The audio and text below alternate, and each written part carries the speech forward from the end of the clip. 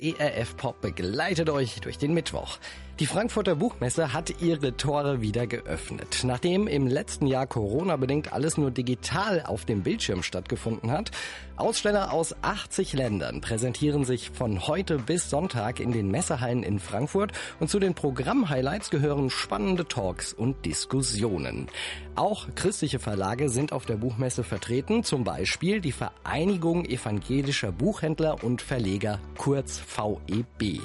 Renate Nolte vom VEB erklärt, warum es ihr trotz der Hygienebeschränkungen wichtig ist, auf der Buchmesse zu sein. Weil ich finde, Glauben in Krisenzeiten, das ist ja eine Frage, die sich der eine oder andere auch schon gestellt hat. Und die christlichen Verlage haben so tolle Bücher, die einem helfen können, in so schwierigen Zeiten durchzuhalten, Zuversicht zu erleben und die den Messebesuchern zu präsentieren. Das ist unverzichtbar.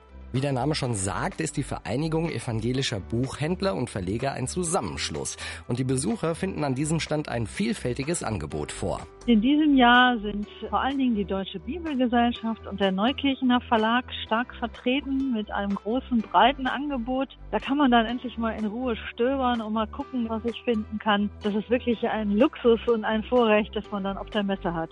Heute darf zwar nur das Fachpublikum rein, aber ab Freitag dann auch die Privatbesucher.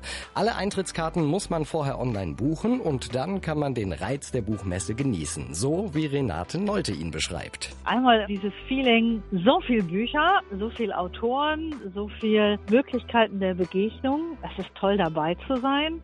Aber es ist eben auch man kann Sachen entdecken, die man in den Standard-Filialkonzept-Buchhandlungen sonst selten sieht. Da kommt man aus dem Staunen gar nicht raus. Renate Nolte von der Vereinigung evangelischer Buchhändler und Verleger über die Frankfurter Buchmesse. Die Messe öffnet heute für Fachpublikum und am Freitag für Privatbesucher. Mehr Infos haben wir euch im Netz zusammengestellt. Die findet ihr auf erfpop.de.